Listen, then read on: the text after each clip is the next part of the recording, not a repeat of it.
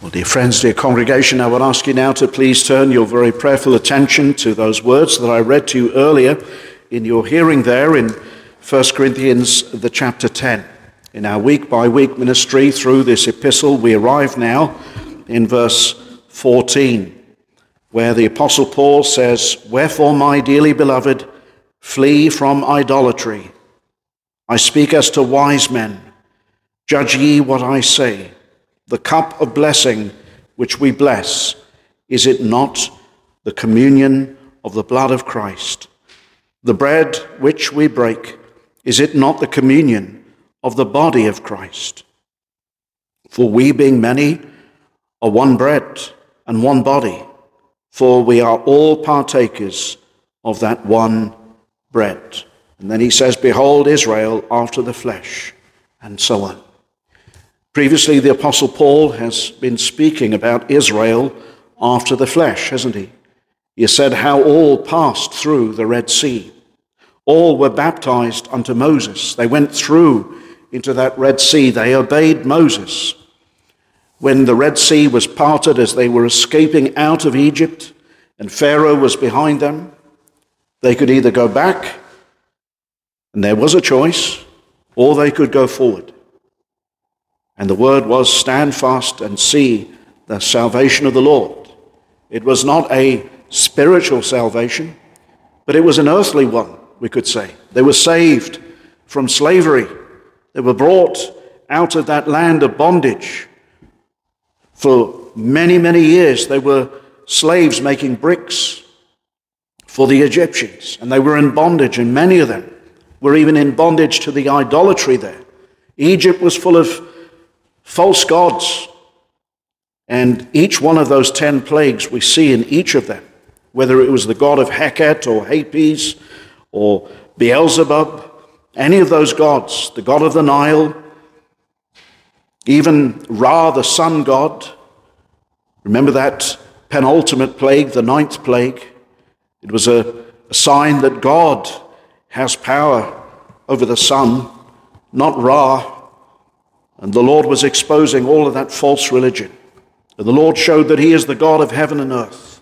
And then finally, by the shedding of that blood of the Lamb, the Israelites, were they not spared their firstborn from the angel of death? What a picture that is. The wages of sin is death. Were blood not shed upon the doorposts and the lintels of the Israelites, they would have lost their firstborn. They would have perished. Many of them experienced the mighty power of God. They saw the pillar of cloud by day, the pillar of fire by night. They saw manna fall from heaven, well over 5,000 ton a day, an omer each for more than 2 million people that came out of Egypt. They saw mighty things.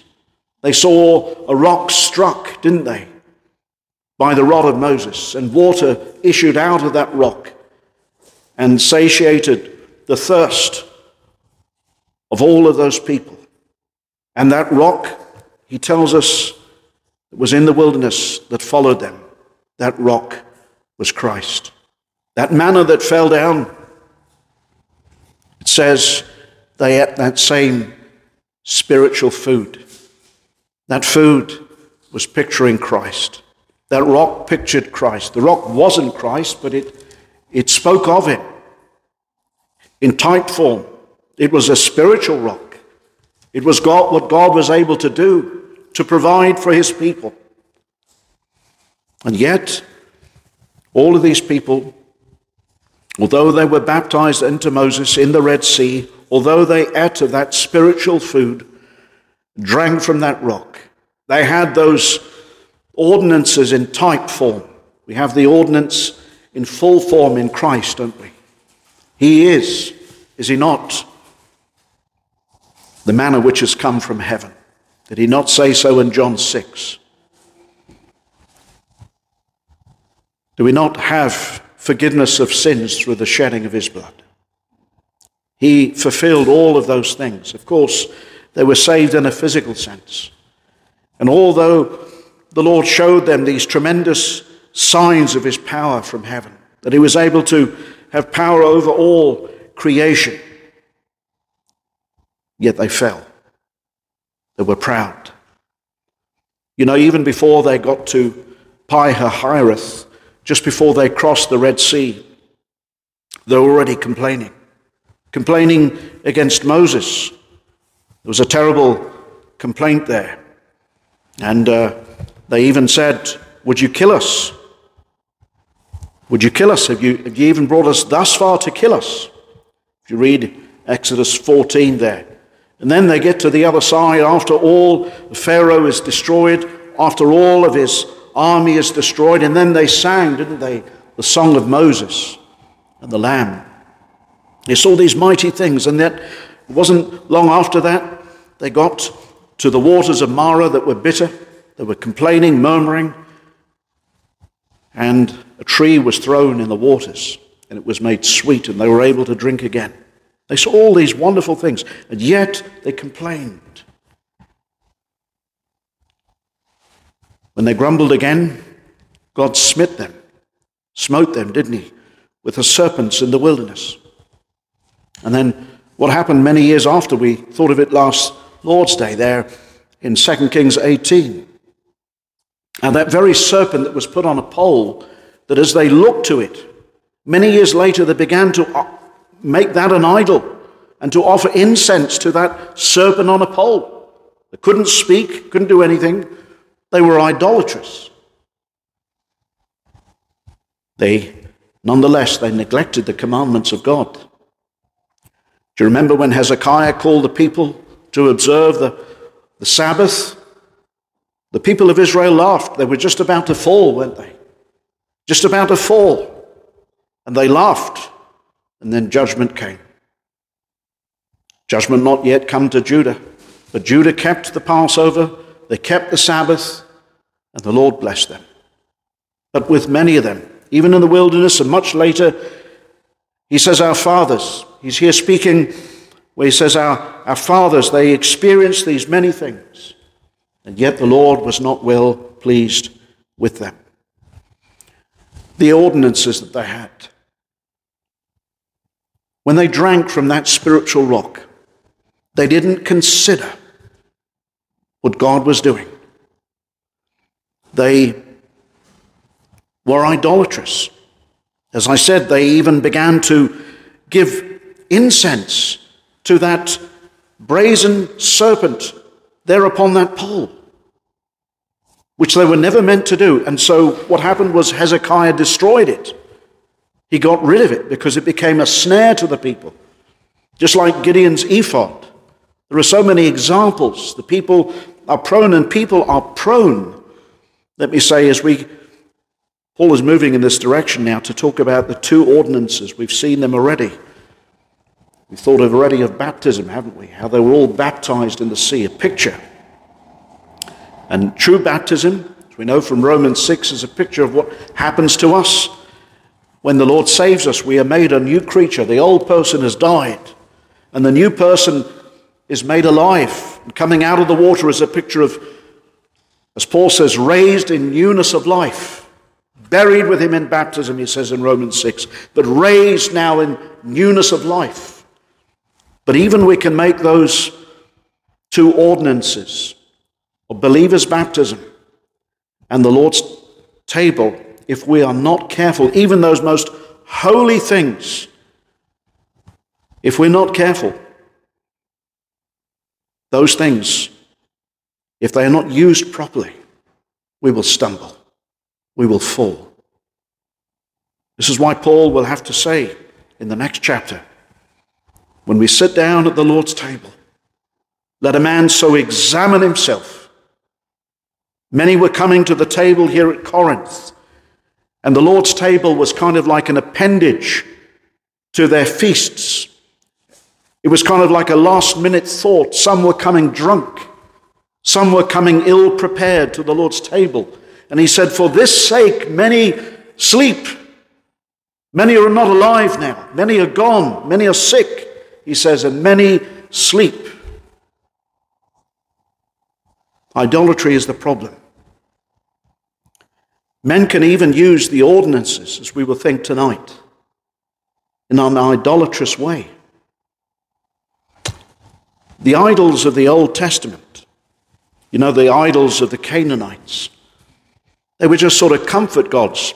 An idol, as he will tell us in this chapter, is nothing. It's nothing really. There's no such thing as an idol.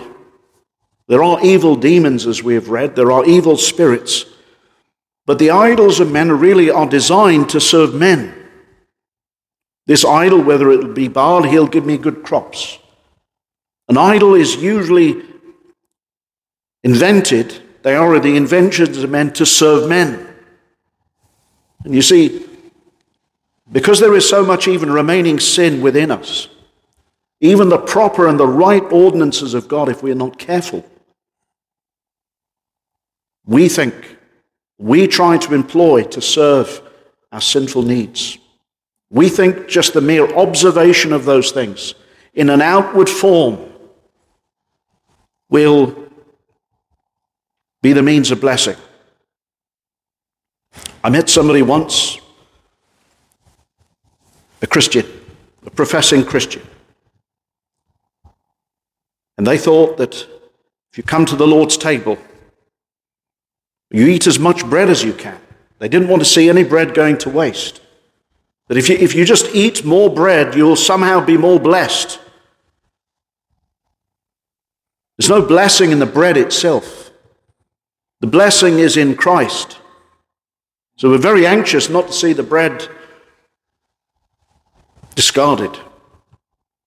They believed the more they ate, this is good. That's what I'm saying. We have to be very careful as we touch on this subject here tonight. We have to be very careful even in the ordinances that we take to take heed. The Apostle Paul here, by the Holy Spirit, is being given the Word of God. What we have before us is the infallible, inerrant Word of God. And what he is doing is he is continuing to make the case and the connection that he and every Christian must take heed. He began this, didn't he, at the close of chapter 9, where he says that he runs so as to obtain. But even after he has preached to men, though, he has to take heed to himself and bring every member of his body into subjection to Christ. That he has to watch against carnality in himself. He has to watch against sin. He has to watch against indwelling sin, temptations. In chapter 10, remember we read there are at least 5 sins that the people committed. We don't have time to go over them. And they fell. They had confidence in the flesh, didn't they? Rather, as children, the true spiritual children of God, we are to watch. Paul has been speaking earlier of his Christian liberty that he has in Christ. And even there, with our Christian liberty, we have to be very careful that we don't use our Christian liberty as an occasion to the flesh. And again, let me say, a mere outward observance, as we see here with the Israelites, and though they had tremendous signs and blessings, they all went into the sea, they all drank from that same spiritual rock, but they were proud. And they took confidence in those things. They even took confidence in the fact that they had the law, but they themselves were not spiritual. They all went in the Red Sea. They all drank. But the problem is they were proud. They were covetous. And Paul tells us, doesn't he, in Colossians, that covetousness is idolatry. Even when they got across the other side, God was giving them manna from heaven, and yet they imagined that Egypt was a wonderful place that they left. It wasn't. They were whipped. They lived under the sun, under the beating sun, making bricks every day. The grass, it's said, is always greener on the other side, isn't it? And he's warned us in this chapter that many sinned against God. Although they experienced these many blessings As we saw in chapter 10 here, verse 6 to 10, there are 5 sins, 5 lusts that are mentioned. These people were not being led of the Spirit. They were not walking by the Spirit. They were walking after the flesh. That's how they were living. And they weren't paying attention to what God was teaching them there in the wilderness. All of those things, the rock, he says that spiritual rock, that was Christ, was meant to teach them a lesson. And even remember, Moses himself, he struck the rock twice. And as a consequence, he was forbade to enter into the promised land because he struck the rock twice, because he missed a golden, precious moment that he could glorify Jesus Christ. The rock's been struck once. Christ was struck once for sinners. And now we appeal to the Father on behalf of a crucified, risen, glorified Lord Jesus Christ, who is now sat down at the right hand of the Father. And he says in verse 11, now all these things happened unto them for ensamples. We thought last week, didn't we? They are written for our admonition, for our counsel, upon whom the ends of the world are come. It's going to be harder now. We're at the end of time, my friends, where he says here, upon whom the ends of the world are come. They're written for us. What does he mean?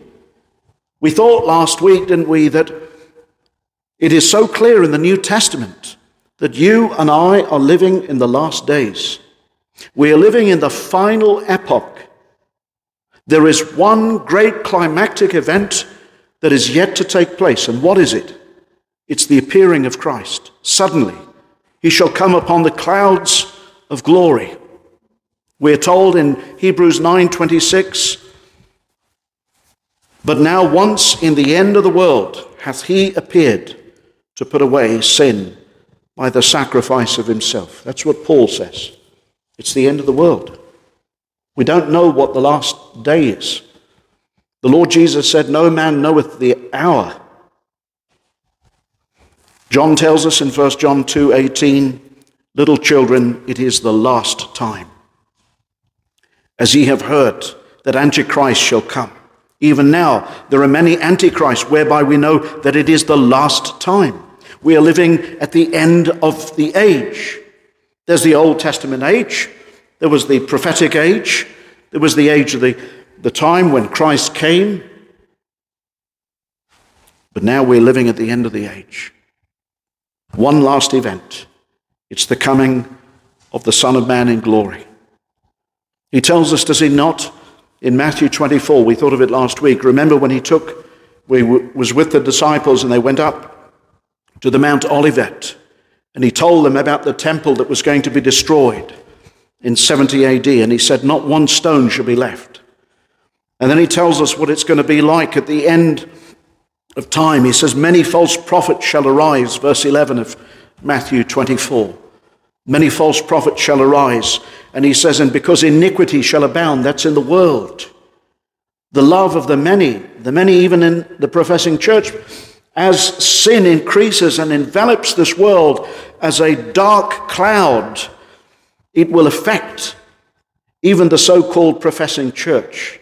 And many in the church will be very worldly. And he says, this is why the love of the many shall wax cold.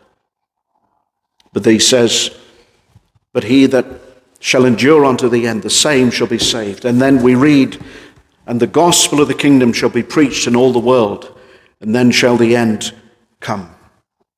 We're living, my friends, in the last time. And as we live in the last time, we thought the world is going to get worse. It's not going to get any easier. And how much more ought we to take heed? Precisely because we're living in such wicked days and iniquity is abounding. It's going to be harder.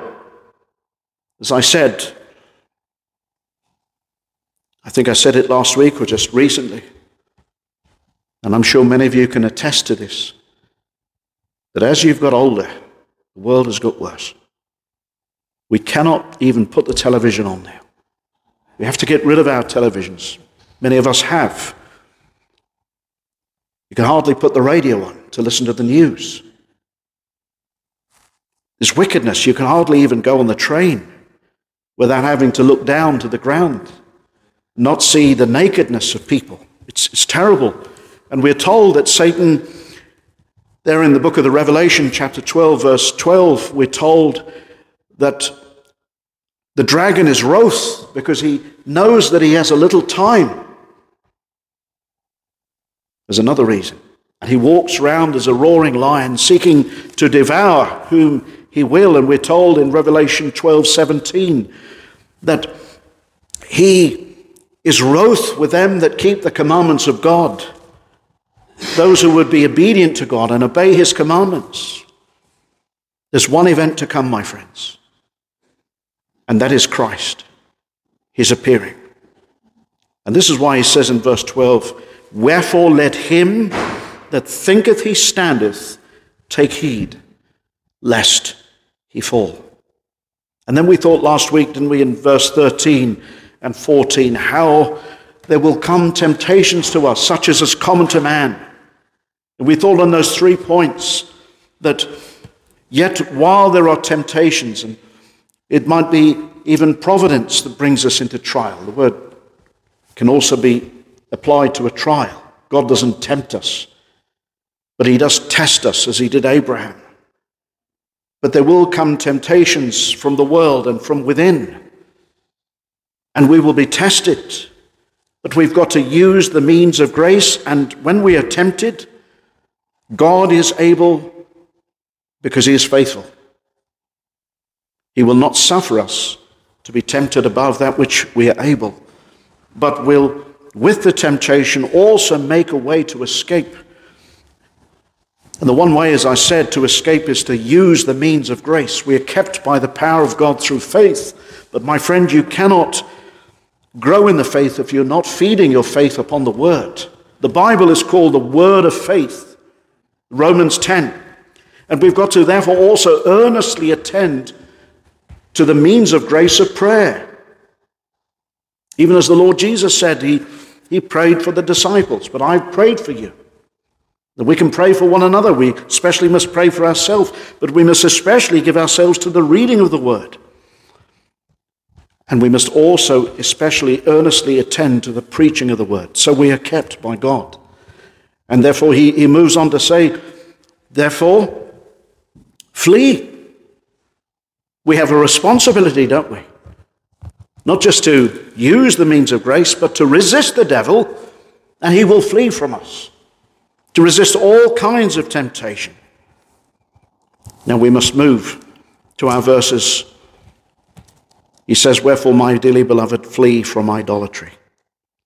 And again, as we thought, and this was the problem even when Christ came, many were going through the motions of outward religious ceremony. And we have to be very careful even when we come to the table. Even when we look and consider our baptism, what do these things mean? That we don't even use these rightful and proper things that are actually a means of grace as a form of idolatry. We have to really watch against that. I don't know if we've ever thought about it, but there's a great need. This is why right doctrine is essential, isn't it? He says, wherefore, my dearly beloved, flee from idolatry.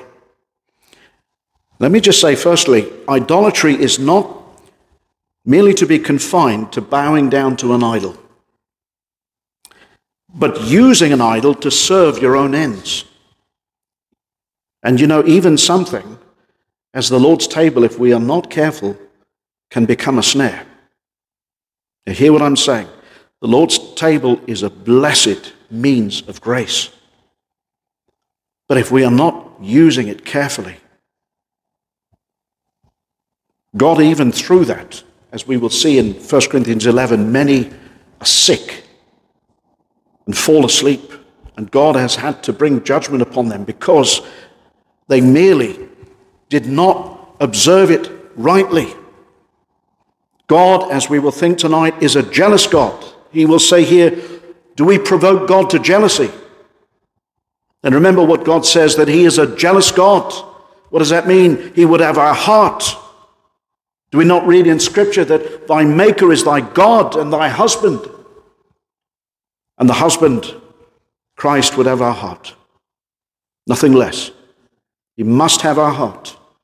He doesn't want mere outward observance of things, especially his table. What an insult it is to Christ to come and to eat and drink in an unworthy manner. This is why we take it seriously, because I care for your souls. That Christ can bring judgment upon people, and does, if they eat and drink or participate in any of the two ordinances, and we call them ordinances. They are not sacraments. That Latin word sacramento is not in the Bible. There's nothing mysterious taking place. They are, as we will think this evening, they are means of grace. There are lots of means of grace that people can actually idolize. Think of the Pharisee. Prayer is a means of grace. You approach God. Something so sacred can be used in an idolatrous fashion. Think of the Pharisee in the temple. The Lord illustrated it. He said, look at him, he's gone to pray. And as he prays, what's the man doing? He's praising himself. He's glorifying himself. He's patting himself on the back and saying, what a good man I am. Thanking himself, not thanking God, not like the other man, saying, God, be merciful to me. He's not repenting. He's not glorifying God. And then see him again. See him there in Matthew 6. When he's fasting, he contorts his face and he ashens his face deliberately to make it look as if he's sick, that he's been without food for weeks, whereas fasting should be done in private, because that is what we do to God. Even the giving, proud, self-confident, even those most sacred things, holy things that we do to God, we have to be so careful that we don't make those things outward and idolatrous means of serving self. You can see how he's even using prayer to promote himself before men, and even fasting. Well, there's much we can say on this, but we come now to this important matter, and this even applies no less in the case of baptism and the Lord's table. These are the two ordinances that we are given in the New Testament that we are to keep. And so this is why he says, after having said in the verse 14, what does he say? Wherefore, my dearly beloved, flee idolatry. Now notice what he says in verse 16. I speak as to wise men. He's told us in chapter 2 that we are made wise by the wisdom of God, by the word of God. We're not wise in the world's eyes, but God has made us wise unto salvation through Jesus Christ. Now notice what he says, judge what I say. He's now moving this to the area where even the Lord's table can be used in a wrong way. He moves to the area of the cup of blessing. And by this he means the Lord's table. He says, I speak as unto wise men. In other words, believers, men who are made wise by Christ, those who know the meaning of the cup. It's the cup of the Lord's blessing to his people, isn't it? And we must spend time here this evening, I feel, in verse 16 and 17. We won't get very far, but firstly, I want us to think about what really the Lord's table is. He will tell us to discern the Lord's body correctly, to think about what we're doing as we come to the table. It's so important, isn't it? We know what we're doing. The Bible says, whatsoever is not of faith is sin. If you merely go through something and just follow others, that's sin. And he would tell us here about the Lord's Supper. Now, several things I want to mention about the Lord's Supper. There are at least 6, perhaps 7 this evening. Firstly, what we see here from the text, verse 16, it is a memorial. Notice the cup of blessing which we bless And by the way, the word there, bless, it's not the minister coming and doing something supernatural over the bread and the wine. The minister has no power. The priest, or the Catholic priest, likes to pretend that he does. The word here, the word bless, is the word eulogia. It's where we get the word eulogy from. And that's where we get the idea of a memorial. When somebody dies, usually a member of the family or somebody close gives the eulogy of the family member. And they speak of the wonderful things that that person has perhaps done or not done. It may not be a good eulogy. But the idea, the word eulogy here is, it's praise, it's memorial. It's remembering him. Remember what he said, do this in remembrance of me. And where there's remembrance, the person's not there. But he's there in the symbols, as we will think. He says, first of all, the cup of blessing. Well, the word, there's two words, this blessing. We bless, we give thanks, and we give praise for this cup. That's the idea. And we remember. You can't give thanks and praise for something which you have no knowledge of. That's the whole idea. We bless it. No, we to say to somebody, God bless you. God do you good. Well, it is a blessing to the person because of the blessings that flow to us from Christ, and we eulogize, we remember him. The ordinance, as I say, is a memorial. Sometimes we sing, we have it in gospel hymns here, the blessed memorials of thy grief. This is Joseph Hart's hymn. Thy sufferings and thy death, we come, dear Saviour, to receive, but would receive by faith. The tokens, speaking of the elements, us to relieve. Our spirits, when they droop, we come, dear Saviour, to receive, but we would receive in hope. The pledges, they are pledges. Thou wouldst be pleased to leave our mournful minds to move. We come, dear Saviour, to receive, but would receive with love.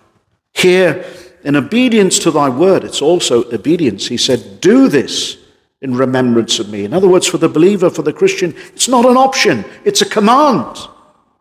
Do this. Here, in obedience to thy word, we take the bread and wine, the utmost we can do, dear Lord, for all beyond is thine.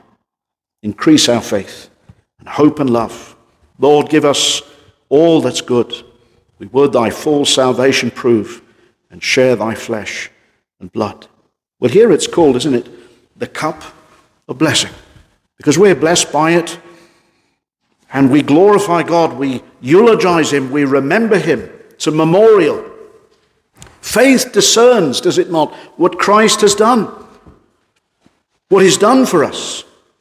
And as it were, it is we have sermons in word, don't we? But here is a sermon in pictorial form. This is his body.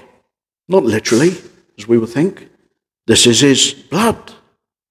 But as he was saying, this is my body, there were his living hands breaking the bread. It wasn't literally his body. Didn't become his body, still had his body. In those hands, too, were running his blood. This is what it was going to be. Do this in remembrance of me. Something else, remember what he said. I shall not drink of the fruit of the vine. He didn't say I shall not drink of the blood, but the fruit of the vine. It was a symbol of his blood. When he, as I said, he held the cup with his hands, that blood wasn't shed yet, and yet he said, this is my blood. There was nothing mysterious. We reject two doctrines here. Transubstantiation. That's what the Catholics believe. Then the Lutherans, consubstantiation.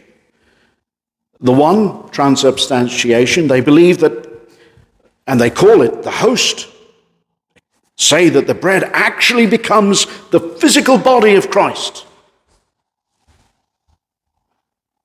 And the blood, the fruit of the vine, his blood, and the bread, his actual body.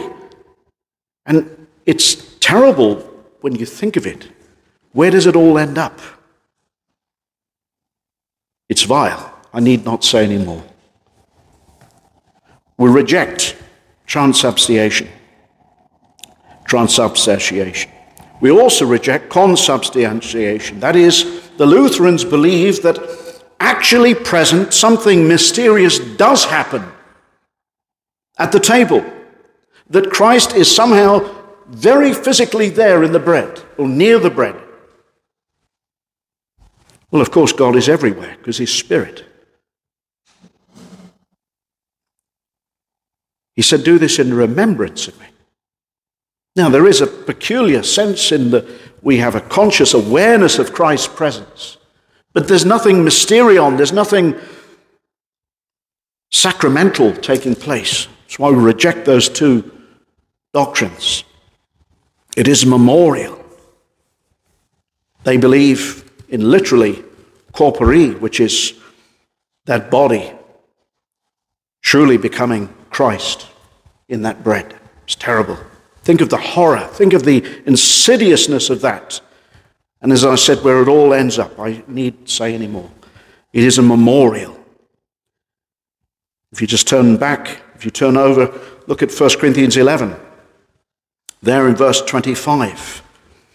I'll read from verse 23. The Apostle Paul says, for I have received of the Lord, 1 Corinthians 11:23, that which also I delivered unto you, that the Lord Jesus, the same night in which he was betrayed, took bread, and when he had given thanks, he brake it and said, take, eat, this is my body, which is broken for you. Do this in remembrance. Now notice, twice he says this. Do this in remembrance of me. After the same manner also he took the cup when he had supped, saying, this cup is the New Testament in my blood. Do ye this as oft as ye drink it in remembrance of me. Now again, remembrance means that the person's not there.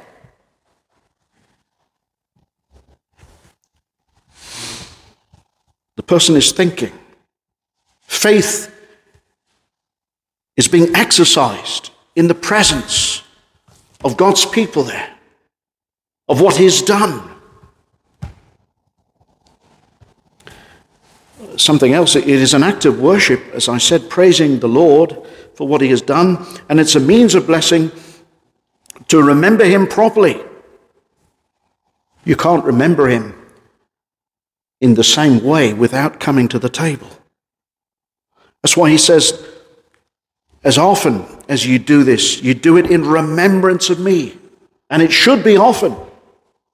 Now, when we practice the Lord's table here, you know this, we don't make it an appendage to the service. Why? Because people are thinking, got to get home, turn the oven off, got to get the food on, got to do this, and everything's in a rush.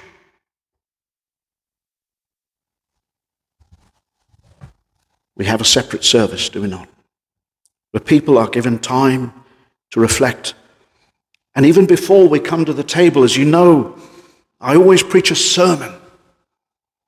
We preach Christ, and we come having examined what he's done and examined our own hearts, and we come, as it were, considering ourselves. And as Paul says, examine yourself. Don't eat and drink in an unworthy manner, he will tell us in the next chapter. Lest a man eat and drink damnation, even judgment upon himself, be a terrible thing. The Lord is a jealous God. He would have the heart. Now it is a memorial, as I said. It is a symbol. And we don't, it's terrible, when it's just added on to the end of a service. And if it's just so frequent that it is just not a special time. I think it can almost be done too frequently. It can almost be too familiar with it. I'm not saying often is wrong, but we have to get the balance right, don't we? Surely we want to honor the Lord. People have wrestled with this. How often? But I think one thing could be said. We know this in the Old Testament, certainly when it came to Samuel, and certainly when it came to the people, whenever they were to meet with the Lord said, sanctify yourself. That is, prepare yourself. Prepare, we're told, to meet thy God. We don't come lightly. It is a memorial. It is a symbol, further. Just as the Lord Jesus said, I am the door. We don't think of the Lord Jesus as a physical door with some hinges on and a lock. That's a symbol of what he was. He also said in that same chapter there, in John 10, he said, I am the good shepherd. He's both the door, he's the good shepherd, he is the way, the truth, the life. Those are mere symbols. And those symbols, the bread, pictures his body, broken. We see it with our eyes. The blood shed for many, not for all, he said, and for the remission of sins. In the same way, he said, I am the vine. We don't think of him as some vine, as it were. But what did he say? And ye are the branches. We don't think of ourselves as branches in a physical sense, but attached to him. We get the imagery, we get the picture. Do we not? We don't ever imagine ourselves to be trees, but to be connected to Christ intimately. And we cannot survive without him. We have no life apart from the shedding of his blood. But you go back to, look at verse 4. And all did drink, speaking of the Old Testament saints, the same spiritual drink. Yes, but they didn't discern, did they? What they were doing. What all this was meaning. They all drank of that spiritual rock that followed them. Yes, but it would be ridiculous to think that Christ was a physical rock. In the same way, when we come to the table, we don't think of him materially in the bread, but we, by faith, discern what he has done for us. You see, it is an exercise of faith, isn't it? As we come. All of that prefigured him, the rock. He is the rock of ages. He is the bread, the manna. He said, am I not the manna that has come down from heaven? The manna that fed the people for as long as they were in the wilderness. And the same for us in this world. We're in this world, my friend. And we feed upon Christ. And he will provide all of our needs according to his riches in glory by Christ Jesus. Man shall not live by bread alone, but every word, everything of Christ. Now, these are clear evidences here. We'll see some evidences. Notice that these are mere symbols. Go back there to 1 Corinthians 11:25. Notice 25b. He says, this do ye, as oft as ye drink it, in remembrance of me. That's a clear evidence that it's a symbol. He didn't say here, and you notice, he didn't say, as often as you eat my flesh. No. He said, as often as you eat this bread and drink this cup. He said, not, and by the way, you know in the Old Testament, if it was literal blood, that's forbidden. And if it was literal flesh, that is cannibalism, which is forbidden. But rather we are to feed upon Christ and what he has done. This is why we totally reject the doctrine of transubstantiation. It's a blasphemy, friends. Utter blasphemy. And then it says, as often as you do this, ye do show the Lord's death. You're not causing Christ to die again. He's not offered up again. That would be blasphemous. The priest putting to death Christ again by the breaking of the bread and the pouring out, wouldn't it? I just want you to see, I know it might seem as if I'm laboring the point here, but it's worth thinking through all of these things again and again and again, because we need to arm our minds, my friends. We are told that, and I do believe, even as our statement of faith puts it, that the Antichrist, who puts himself up in the house of God and puts himself over the word of God, will try to deceive the church with such damnable heresies. He died once. He was offered up once for sinners. We do not take the Pope's doctrine. Pope's always changing his doctrine. Changes the word. He is Antichrist. Furthermore, the Lord condemned, as I said, eating human flesh, drinking blood. We know all of this in the Scriptures. It is the cup of blessing which was shed. Remember what he said in Matthew 26:29. But I say unto you, I will not drink henceforth of this fruit of the vine. That's what he said. He didn't say, I will not hence drink forth of my blood. He didn't drink his actual blood, but the fruit of the vine, which was symbolic. So these things are vital. You see how it can become idolatry. And it had by just a few centuries after, and probably not even then. It was already idolatrous. Even now at Corinth, there were some not discerning, some just thinking that it was a means of blessing, not discerning the Lord's body, not thinking of all that Christ has done. And this is where I want us to move next, to more now of, I suppose, meditation in a positive way of what Christ has done for us. Think of it. Look at verse 16, and this is where we say it's a means of fellowship. Look at verse 16 with me. The cup of blessing which we bless or eulogize, which we glorify, we thank God and we bless him for. The psalmist says, bless the Lord, O my soul. He says, notice, is it not the communion? Now the word there, communion, is the word koinonia, which where we get the word fellowship from. That's the Greek word, by the way. The Greek word there is koinonia, which is fellowship. We have communion with him. We have close fellowship with him in a way that we could not have in a sermon. Because we are thinking in a very intimate way of what he has done, and we're one body as the Lord's people, united together and bought by that same blood, the precious blood, bought into one family, bought out of this world and into the body of Christ. Is it not the communion or the koinonia of the blood of Christ? Oh, friends, we have fellowship with the Father, says John, and with his Son, Jesus Christ. How? Why? By the blood of Christ. Doesn't Paul tell us this in Colossians 1:20? Having made peace through the blood of his cross by him. We could have no peace. God, we're told in Ephesians, was reconciling us, or rather Corinthians 2:5, verse 18, God who hath reconciled us to himself. We didn't reconcile ourselves to God. But we're told there, God who hath reconciled us to himself by Jesus Christ. I could never reconcile myself to God. You know, you hear people say, I'm going to put things right with God. I'm going to make my peace with God. And man can't do that.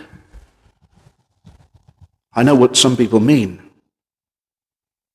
But the unbeliever doesn't really know that it could be nothing but the blood of Christ that could bring a man peace with God.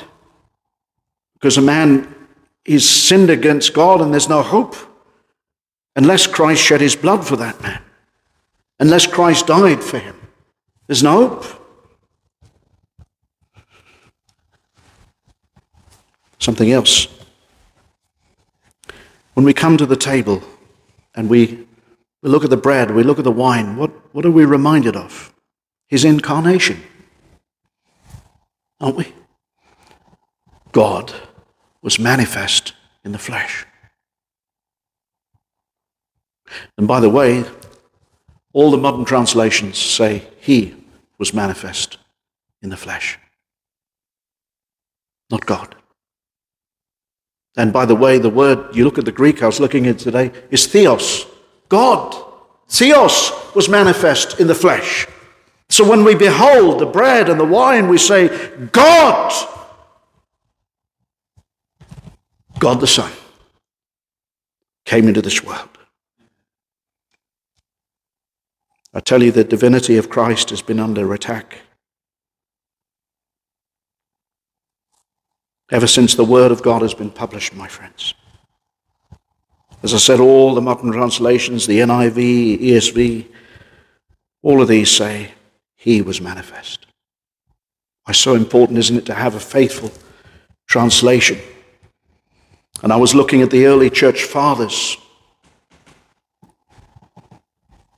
even before the modern text, the so-called modern text that has surfaced itself in the 1800s. God was manifest in the flesh. That's what they say. Is it little wonder the devil has tried to attack the church? I tell you, if God was not manifest in the flesh, there's no point coming to the table.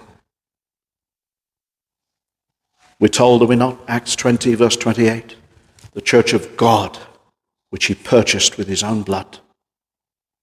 With his own blood.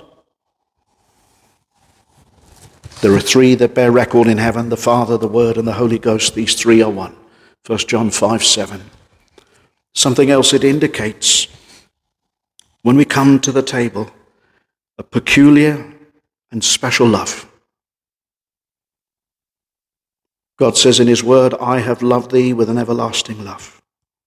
Therefore with loving kindness have I drawn thee. He could not help but draw his sheep. He said, my sheep hear my voice, they come to me, and I give them eternal life. He said, I lay down my life for the sheep. He said in John 10:11, I am the good shepherd, and the good shepherd giveth his life for the sheep. We're told, are we not, in Isaiah 53:11, my righteous servant shall justify many, not everyone, for he shall bear their iniquities. He only bore the iniquities of them who he would justify and give a knowledge of himself. It's a peculiar love. It's a love to the unlovely. While we were without strength, Christ died for the ungodly. That's what we were. I give my life for the sheep. He says in Matthew 26:28, for this is my blood of the New Testament, which is shed for many for the remission of sins. Something else we're reminded. Not only is it a particular love for his sheep, but you have to think of it. What you're seeing is divine justice. The body broken, the blood shed.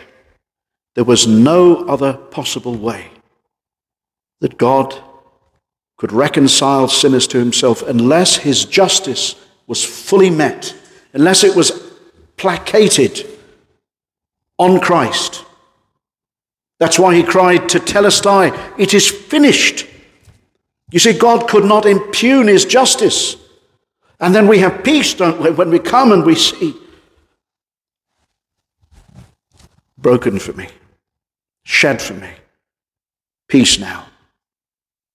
It's a lovely hymn by Anne Ross Cousins. O Christ, what burdens bowed thy head. My load was laid on thee. Thou stoodest in the sinner's stead. Didst bear all ill for me. It's a lovely hymn. We have it in our hymn book.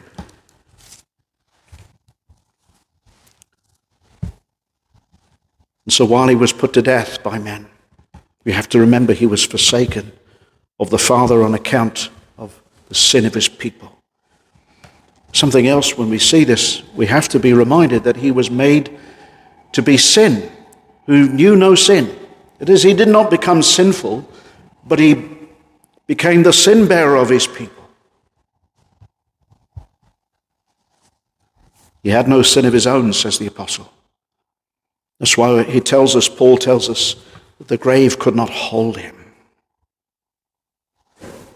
Couldn't. Something else. Fifthly, When we come to the table, look at verse 16. The cup of the blessing which we bless or eulogize or give praise for, is it not the communion or the fellowship of the blood of Christ? The bread which we break, is it not the communion or fellowship of the body of Christ? Here, the body of Christ we thought of. The blood of Christ, but the body of Christ. But the body, as he will go on to tell us, is the church. Look at verse 17. For we being many are one bread and one body. The church is one body. Now when a husband and a wife get together, they are one flesh. We're told that in Ephesians 5, aren't we? And none shall separate. None shall separate. It's the same. We're joined to Christ forever. We have fellowship. And we are joined to each other through Jesus Christ. But it's showing the covenant of grace. Adam was under a covenant of works. Adam broke that covenant. The covenant was, if he did this, it would mean life. We forfeited life in Adam. God made a covenant with his Son before the world began to give his Son a bride. And it was conditioned upon the Son, not upon the bride. Upon what the Son would do to get the bride. And he showed it to Adam and Eve there in the garden, that the seed of the woman would bruise Satan's head. He would break up that alignment. And he showed it to Father Abraham. How? Abraham was caused to go into a deep sleep. And God passed in an oven through the midst of divided portions of animals. Abraham, as it were, was lights out, asleep. And God was saying, Abraham, this is dependent on me, not you. Abraham, in blessing I will bless. Abraham, it does not depend on you. Abraham failed miserably, time and time again. He didn't wait for the seed. But God eventually brought the seed, and eventually the seed of the woman came, Jesus Christ, and gave his life as a ransom for many. It was a covenant made even before the world began. We're told that, are we not? Paul tells us that in Titus 1:2, in hope of eternal life, which God promised before the world began. Before the world was, who did he promise? There were no angels, there were no people, but there was God the Father, and there was God the Son. And the Father promised the Son that he would have a people in hope of eternal life before the world began. And you notice something else? He speaks here of the one body. And he will later speak on about how every believer is baptized into the body of Christ. 1 Corinthians 12, verse 12. Verse 13, he says, for by one Spirit, that's the Spirit of Christ, are we all baptized into one body. And when we come around the table, we remind ourselves we are all part of the body of Christ. And we belong to each other. And we belong to Christ. Something else, lastly, it's a feast. Do you remember there was a member of the church that was committing insidious, terrible, heinous sin in the church at Corinth? 1 Corinthians 5. And Paul says, you're defiling the feast. You can't have this man sit at the table. He says, purge the old leaven, that ye may be a new lump, as ye are unleavened. For even Christ our Passover is sacrificed for us. Therefore let us keep the feast.